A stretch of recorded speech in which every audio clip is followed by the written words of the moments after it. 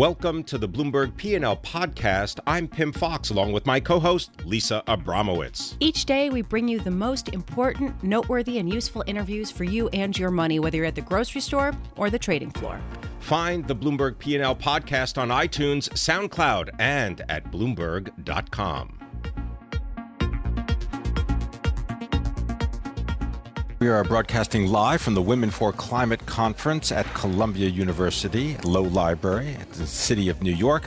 And we are also expecting a press conference scheduled by Federal Reserve Chair Janet Yellen following the conclusion of a two-day FOMC meeting, at which it is widely expected the Federal Reserve will raise interest rates 25 basis points. Here to tell us more, Narayana Kocherlakota, a Bloomberg View columnist, also happens to just be the former president of the Minneapolis Federal Reserve. Narayana Kocherlakota, thank you very much for being with us. I want you to just begin maybe by describing what is it like to sit at the table at these meetings. And maybe you can tell us if you've ever been to any of them on a virtual basis, like via video, because that's the sort of essence of one of your columns that I want to bring up. Yeah, no, thanks for having me on, Tim. The regular meetings are held in Washington. We all sit around a large, one of the biggest tables you've ever seen in your life, and try to hash through the policy and economic issues at the time to get to a good decision. People are usually reading prepared remarks that they've put together with the help of their staffs, but I think that kind of... Is there a specific order? It's the order is usually the chair goes last in the two different go-rounds that we have. So there's a discussion of the economy where the chair will go last, and then the chair typically goes last in the discussion of what's going to be done with policy. But other than that, it's pretty flexible.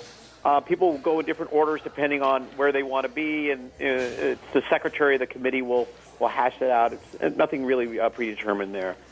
On the video conferences, those are held on a more ad hoc basis. Sometimes for emergencies that come up during the course of in the regular scheduled meetings, but sometimes just because the committee wants to do a deeper dive into questions before coming together. And I always found those very useful when I was on the committee. The thing is, you can't get everyone to Washington on a ad hoc basis, but so then you'll end up doing things by video conference. You know, Narayana, I was noticing that you wrote to us ahead of this that you would be against the Fed raising rates by a quarter of a percentage point today. Why? So I have thanks for the question. I think I have a couple of reasons where I'd be pretty cautious about raising rates at this time. So one is that I continue to think there's more slack in labor markets than I think most members of the FOMC do. And the reason I say that is we continue to see very strong employment growth. Most economists think that over the longer run, employment growth has to settle down at something in the low hundreds per month.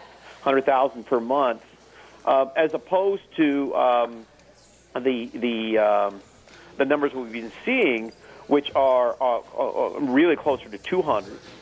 And so, given that we've seen that kind of fast employment growth without seeing high inflationary pressures or wage pressures, that's really a strong signal that we have still a lot of slack left in labor markets, and the committee should be really doing what it can to facilitate that taking up of that slack by the economy.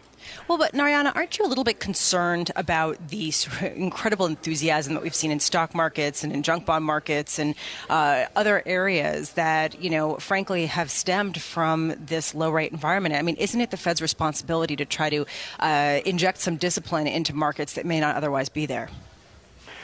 I don't see that. I never saw that as the Fed's job. It's not the job that's mandated by Congress. The job is to promote maximum employment and promote price stability.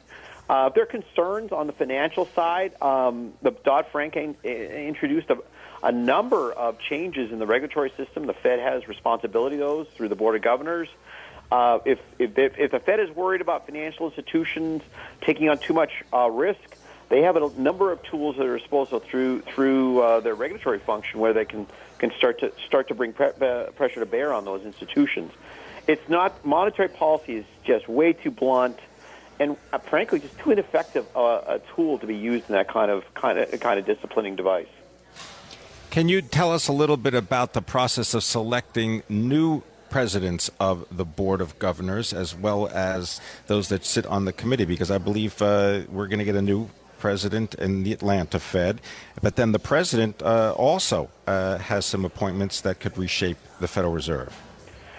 Right. We just got announced this week that there was a new president for the Federal Reserve Bank of Atlanta, replacing retiring Dennis Lockhart. Right. Raphael Bostic is going to be replace Dennis. And that appointment process is that the board of directors and or subset of the board of directors, those who are not bankers in Atlanta, appoint Mr. Bostic subject to the approval of the board of governors in Washington. And I think it's notable that Mr. Bostic brings a great range of experiences both in the public sector and in academia, and he is the first African American to be a president of a reserve bank in the history of the Federal Reserve. So I think a lot of good things coming from this appointment. Narayana, I want to. Yeah. Oh, go ahead. I was just going to quickly say about the governor. The governor appointments I think of as being potentially much more consequential, because the governors in Washington always vote on every FOMC decision, and they have this larger regulatory function I alluded to earlier. Governor Dan Trujillo has announced he's going to step away from the Board of Governors in early April. That means there's going to be 3 openings for President Trump to fill, probably in short order, and so that could give him gives him the opportunity to have a lot of influence over the Board of Governors. So, Narayana, just to push back a little bit about your idea that it would be a mistake for the Fed to hike a quarter percentage point. I mean, isn't the market sort of acceptance of this, pricing it in without a big disruption, basically a tacit acknowledgement that it's the right thing to do? Markets are sometimes overly enthusiastic about economic events, and sometimes they're not as enthusiastic as you would like. You don't make monetary policy based on what the stock market's doing. I think you make monetary policy based on how you see the economy evolving. I continue to see that there is the opportunity for strong growth in America without having inflationary pressures, and the Fed should be doing what it can, I think, to facilitate that. That's its job, is to promote maximum employment, as long as that doesn't prove a danger to price stability. Thank you so much for joining us. It was really a pleasure to speak with you. Narayana Kocherlakota, Bloomberg View columnist, professor of economics at the University of Rochester, and, of course, former Minneapolis Fed president.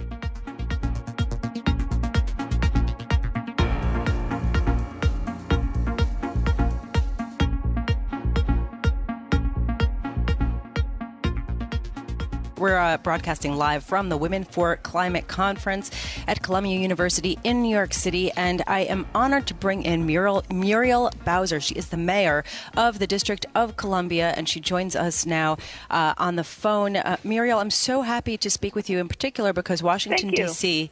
is the first U.S. city to establish a green bank and only the second in the world. What is a green bank?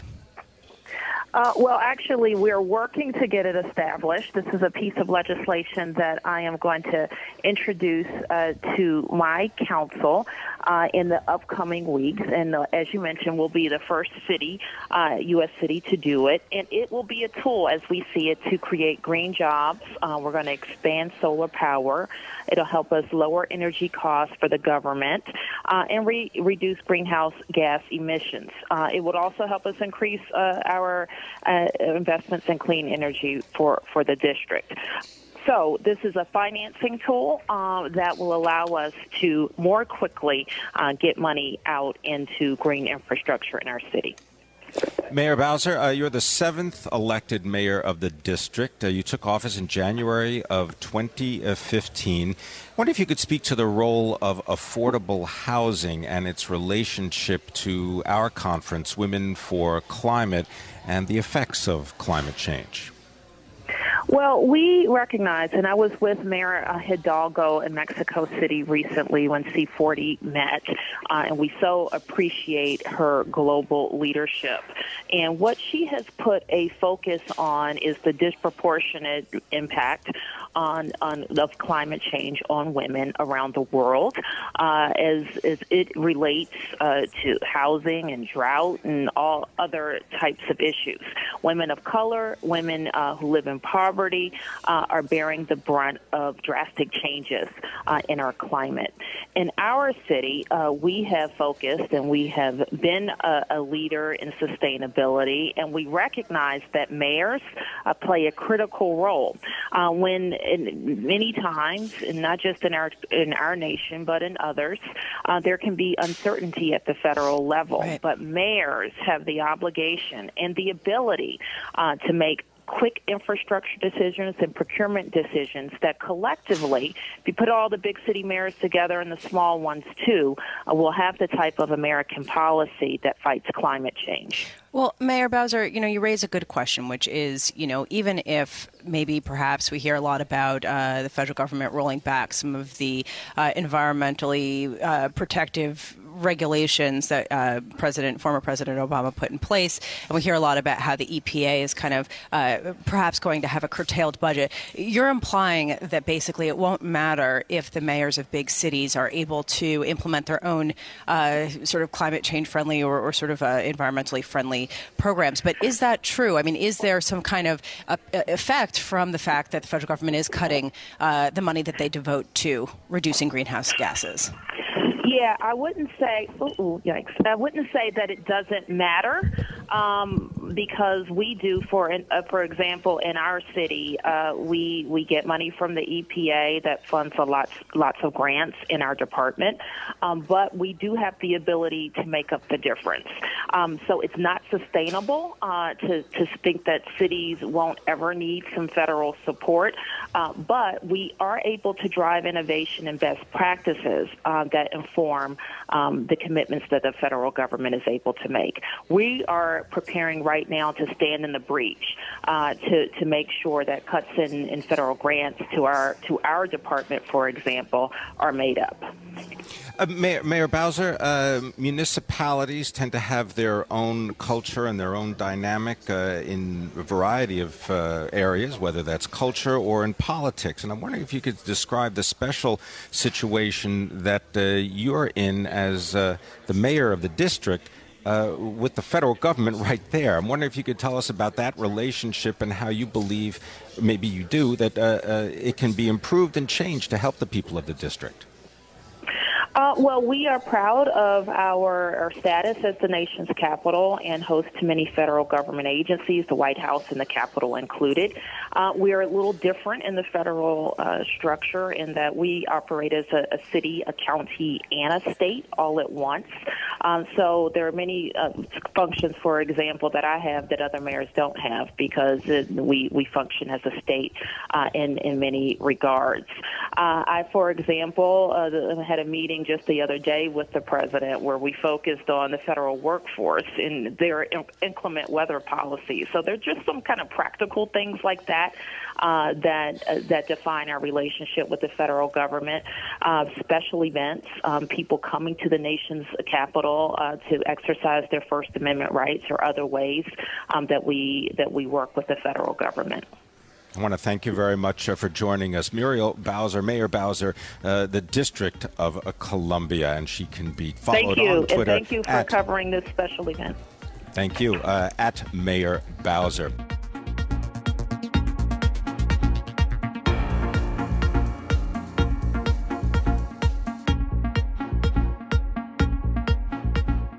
What we're going to learn this afternoon, of course, Bloomberg Radio, Bloomberg Television, we'll be covering it on Bloomberg.com. The press conference following the rate decision is reportedly to be one of the most important signals of what the Federal Reserve's timeline will be for when they will raise rates yet again if, I guess, the world has not fallen to... Well, let's get a sense of what Marc Stefanski is thinking. He's chairman and CEO of Third Federal Savings and Loan Bank in Cleveland. Marc, what are you hoping the Federal Reserve will do today? Well, it's a double-edged sword, because if they do raise the rates, that will help all the banks, because the spreads will be better. For the consumer, it's not so great. But if you think about things in terms of what's happened in the past, I grew up in an era where interest rates at 7, 8, 9% for a mortgage were pretty good. And so we just moved over 4%. We just moved over 4% for 30-year fixed-rate mortgages. Exactly, which still is pretty good if you compare that over the history of the last 50, 60 years even. So it's still a good deal for the consumer. But, Mark, how concerned are you that the economy is not ready for it, and that not the rate hike, 25 basis points, we're talking a quarter of percentage point that's probably priced into the market pretty fully throughout the curve. But what about, sort of what they might suggest afterwards? What are you hoping they indicate as far as their pace of rate hikes this year and what that could do to risk assets? Well, I'm very concerned of a fast-moving rate hike. I don't think the world economy can handle something like that. I think the world economy is very, very fragile. And if it wasn't, then we would have seen significant moves years ago. But I still think that we have a fragile economy. I think there's a lot of momentum with the current administration in Washington. I think the optimism is there. I think the consumer confidence is in a good place, but we have to show that we're making gains on the job circuit, and the economy really is growing. Mark, I wonder if you could give people a little background about Third Federal Savings and Loan in your career, and also maybe just give us an example of one of your customers, and perhaps that would illustrate how things have changed. Sure. Well, my parents started Third Federal back in 1938 in the midst of the Depression. I'm a second-generation CEO, chairman of the board, and I've been at this job for the last 30-plus years. We do business in 26 states right now, and we're the largest mortgage lender in Ohio. We have stores in Ohio and in Florida. What a typical customer is thinking right now, I think two things are happening. One, with the rate hikes that have occurred, I think the consumers in general are concerned that rates are going to jump and jump too high and price them out of the market for a mortgage. So you see a lot of people jumping in. But for the first time, and I think about 10 years, we're looking at seasonality. And what I mean by that is traditionally this time of the year, especially in Ohio, you see a lot of people coming to the table buying homes. And we haven't seen that in the last 10 years. It has not been cyclical until this year. This is the first year since 2007, 8, something like that, that we've actually seen. What do you think accounts for that? What does that mean? What does that mean? What does it account? I think it's two things. I think the first thing is that the consumer confidence is back. How long that will last? It's up in the air, depending on the policies, I think, and the administrative things that come out of Washington. And regulatory relief is one of them. And I think people are very optimistic, so they're willing to take that risk. Well, Mark, I want to break in there because there was some data that was highlighted by David Schowell, money manager, that growth in loans and leases at commercial banks has pretty much come to a stop. It's kind of flatlined in the past few months. And I thought this was compelling because it flies in the face of the narrative that we've heard about how animal spirits are returning. How do you interpret this data? Well, I can't speak to commercial real estate, but I can tell you that in residential commercial loans and leases. Right. Commercial. I can't speak to commercial loans and leases because we just specialize in home lending. That's all we do. We make more home loans than, like I said, than anyone in Ohio, and that's all we do. We don't do credit cards and we don't do commercial lending. But the consumer, the person on the street who's buying a house, is more confident today than they've been in the last 10 years. And just to show that, last week our applications were up 30% over last year at this time, and that's the first amazing. Time we've ever. It's the first time we ever had a jump. And then pre-approvals, which is people anticipating they're going to get into the housing market, anticipating they're going to buy a house, they're up about 40% from last year. So again, the seasonality is back, which is normal. and the consumer confidence seems to be there, at least in the housing sector. Well, thanks very much, Marc Stefanski. Great insight there. Chief Executive, second generation banker, Third Federal Savings and Loan in Ohio.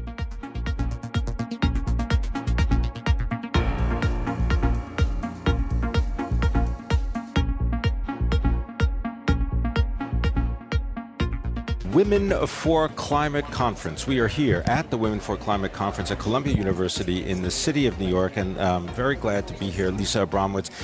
When I think of L'Oreal, I confess, I think cosmetics, I think lipstick, I think women's it's not that beauty. Far of a stretch. Okay, it is a cosmetic company. But I don't necessarily think about sustainability and climate change. But here is, we're going to introduce someone who's going to disabuse me of my ignorance. Alexandra Palt is the Chief Sustainability Officer of L'Oreal, and she has graciously come in and jetted here from Paris via Poland, via Toronto, to finally arrive this morning here with us. Thank you very much for being here. Good morning. Thank you very much for having me. That's a long trip to make, so what message do you bring that you've been doing this? You said 20 years? I can't believe that, but that's another story. But you've been doing this. It's a cosmetic company. They're probably good creams, you know. Oh. Anyway, go on. Yeah. Sorry. Tell us what message you bring about L'Oreal, sustainability, and what people can take away that they may not know. Yes, at L'Oreal, women gender equality is one of our core commitments, of course, and that for many years. More than 60% of our brands are led by women. Almost half of our board is female. So we are really committed to gender equality, and that for a very long time. And we are also committed to fighting climate change. This is a core orientation of our company, and that has resulted in already a 67% reduction of carbon emissions around the world. We had a goal, a target of minus 60% in 2020, and we reached minus 67% in 2016. Well, what were some of the sources, the biggest sources of greenhouse gas emissions at L'Oreal? Well, that's at the consumer level, actually. When you look at the life cycle of a product, it's when you use hot water during a shower to wash your hair. That's the biggest source of carbon emission. But in our value chain that we can directly control, it's through the sourcing of raw materials, packaging, it is suppliers, it's production and distribution. And so we have worked on all our value chain. So how much more expensive is it to be sustainability minded and sort of to go to fair trade types of suppliers and other types of measures that you've taken? Yeah, well, actually, we think that it's not more expensive, and we have demonstrated that decoupling carbon emissions from growth is completely possible, because during the time where we have reduced by 67%, also our production grew by almost 30%, 29% exactly. So we showed that you can decouple growth from your carbon emission, production increase from carbon emissions. And of course, when you work on your carbon emissions, the first source of what you're doing is working on energy efficiency. When you work on energy efficiency, you are saving money. That's very clear. And so 1/3 of our savings in carbon emissions came from energy savings. So, and then there is another point. We think we really are convinced that without this commitment to sustainability, we are not going to be a performing company in the 21st century. And L'Oreal is around for more than 100 years, and we want to be around for another quite a while of time. And so we have to adapt to this changing world, because otherwise we are not going to be successful. The combination of brands that fall under L'Oreal, if we were to line them up, they go everywhere from professional brands to consumer brands. Luxury. I think luxury, Giorgio Armani, you name it, Maybelline, everything. Quite a lot. Right. Now, as far as the packaging goes, that is such an integral part of the relationship that the customer has with the product. Has the popularity and the emergence of a climate-aware customer made it easier for you to rethink the packaging, to lower the amount of waste, to get rid of things that are not essential to the product, but maybe for a previous time were okay, but needs to change, needs to be updated? Yeah, well, this is a very complicated question because what you ask is basically, is the consumer willing to change with you? Change with us, and the answer is it's complex. Some consumers are. It's not the new normal yet. It's not the new normal yet, and basically what we see in studies around the world is that consumers very often say, we are very interested in sustainability, we want a brand that is committed, but when they go to the shops, they don't think about sustainability in the moment that they have the pleasure of buying a beauty product.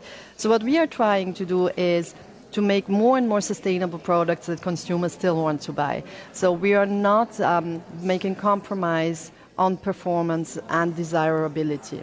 And very often it's possible. So bigger is not always more beautiful. That's already that. And now we have introduced, for example, we're starting to introduce a lot of recycled material in our packaging, which doesn't change the outside vision. And then our consumers, more and more coming up, that are completely into this new model of a sustainable lifestyle, that the new good life is going to be a sustainable life. And I think they will become more and more and more, and L'Oréal is going to be prepared to respond to that market. You know, I find it interesting, especially given the new U.S. administration stance and some of the environmental rules that we've had in place in some of the agreements. And I do think it's interesting that in corporate America, it seems like, I mean, you've been working on this for more than 2 decades. You know, what's the next front for corporate sustainability from your point of view, especially given what's going on and the sort of backlash on a political level that we're starting to see? Well, I see also a lot of encouragement around the world, you know, because I think what is clear is we cannot go back on that path. It seems quite too dangerous for the majority of people around the world. And I think for corporate and for everybody, what is now at stake is scale, impact and scale. So we have to make this the new normal altogether. And so that means consumers, citizens, corporations, local governments, and also national governments if possible. But this is really something that you can slow down, but you will not be able to stop it. Also because people think nowadays, when you look into consumer studies that are working with people who show a little bit the way, that the good life, what people understand by the good life, is a more sustainable lifestyle. So people do not feel, they are not going to feel attracted by the frenetic use of natural resources without respect. They feel guilty about it. They don't feel comfortable. And this is going to come more and more and more. So the sense of history won't be able to stop it. There's just some people who might slow it down. It's a fascinating topic. Thank you very much for being with us. Yeah, we really appreciate it. Alexandra Palt, Chief Sustainability Officer at L'Oréal, based in Paris, but trekked all the way here to New York City. Thank you so much. We really appreciate your time.